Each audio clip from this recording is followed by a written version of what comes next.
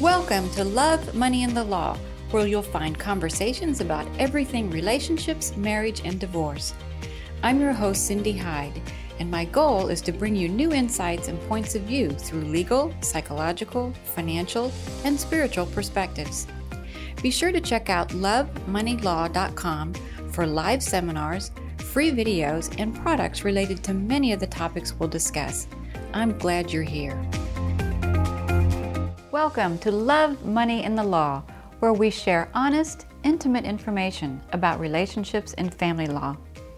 The subject is cohabitation agreements. I'm Cindy Hyde, and I'm here to support you in having a happy, committed relationship. After years of practice as a family law attorney in Houston, Texas, I believe these contracts are valuable and can promote the success of a long-term, committed partnership. Some might say, well, aren't we just anticipating a breakup? No. I believe it's really just the opposite. I encourage you to listen, keep an open mind, and consider that a cohabitation agreement is an act of care and love. I also want to emphasize that nothing here is legal advice. The purpose of this information is to bring awareness to issues that are a part of these contracts. If you decide this is something you want to do because you are committed to each other for the long term, then you and your partner will each need to contact a family law attorney in your state to see how the issues apply to your personal circumstances. So what can be included in a cohabitation agreement? These contracts can be comprehensive and cover numerous aspects of your relationship, including finances, property, children, and everyday living responsibilities. You can also include personal services such as cooking, cleaning, couple time, free time, and sexual frequency, although these particulars are usually not legally enforceable. Most importantly, however, the very exercise of working through the terms of these agreements provides security and assurances because it shows a deep level of mutual commitment and consideration for you as a couple. If you're living together, there are many reasons why you may want to have a contract that concerns your live-in arrangement. One of the main reasons is to clearly state that you're not married, that you should not be considered married just because you're living together, and that you do not intend to be married in the future.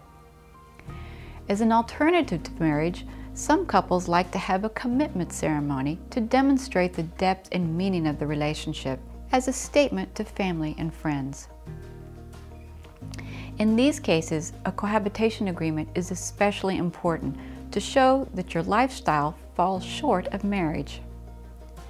This is especially true in states such as Texas in order to avoid creating a common law or informal marriage. These agreements also define the boundaries of home ownership and residence. The obligation of sharing a residence should not be left to chance. Let's say you want to purchase a home together. The agreement should set out the terms of payment, percentage ownership, terms and conditions for transfer of ownership, and rights of survivorship. If you're leasing a residence together, include the demand for eviction in the event it's needed. Spell out a basis for compensation also for the one who moves out. You'll also need to consider what happens to the residence in the event of a split.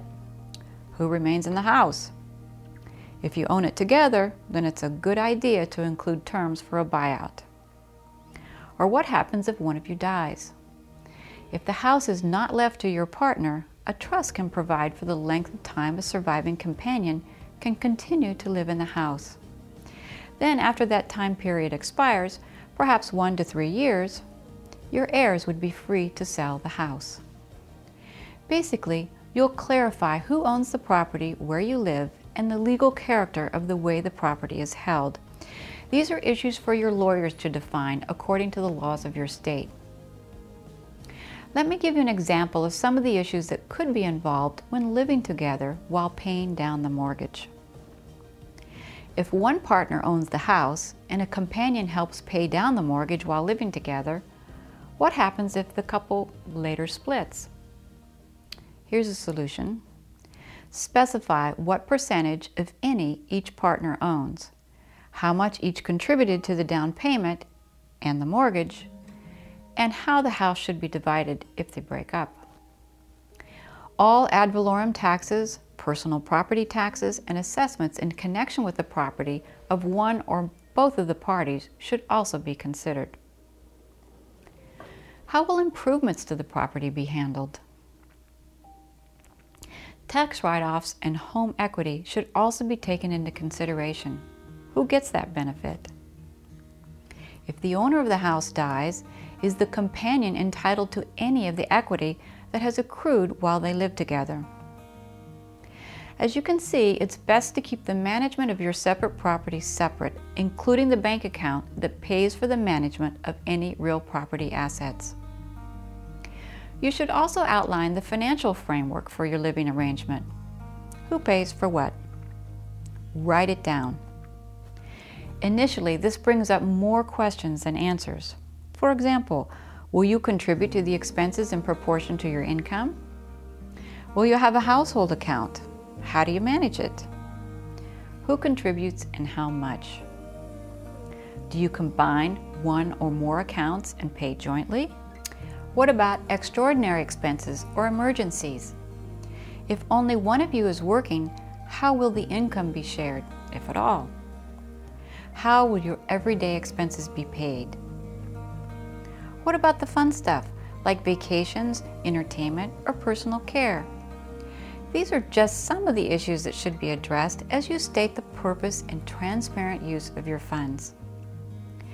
After you've worked out who's paying the lease or the mortgage, you'll need to decide whether you'll share any financial accounts, such as a joint checking or savings. Typically, each person keeps his or her own bank accounts in order to keep their separate property and income separate. Should the relationship end, when you've already identified the funds on account, it's a lot easier. Additionally, writing down the ownership of your personal belongings avoids any misunderstanding in the future about who owns what, such as furniture, jewelry, digital assets, cars, and so on. One of the biggest areas concerning finances revolves around payments of debts and whether liabilities will remain separate.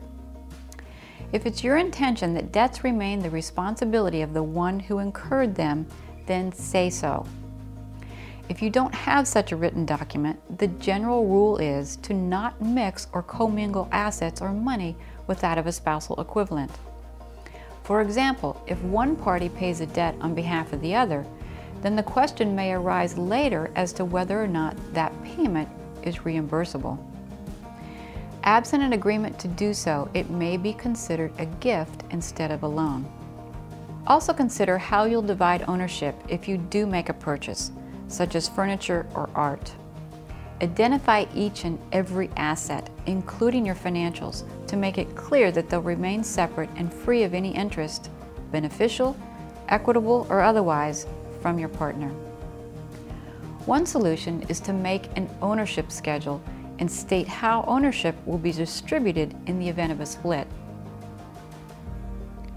Now let's talk for a minute about children. Oftentimes, couples who live together have children from a previous marriage. The children should be named as well as any obligations that either partner will take on or not. Typically, this is more about excluding obligations, expenses, or responsibilities to the other party's child rather than promise to fulfill duties on behalf of the other. Anytime children are involved, in the event of a breach of contract issue, a court may easily reject or modify an agreement based on the best interest of a child. This standard will always trump what parties have agreed to in deference to their own obligations under an original court order that concerns the care and custody of a child. At any rate, who will care for the children and their expenses is an appropriate clause to include. And while we're talking about households, don't forget to address who gets the pets in the event of a breakup or death. As you can see, these contracts are based on life as it happens, so anything that is a part of your lifestyle can and should be included. Thank you for joining me for this episode of Love, Money, and the Law.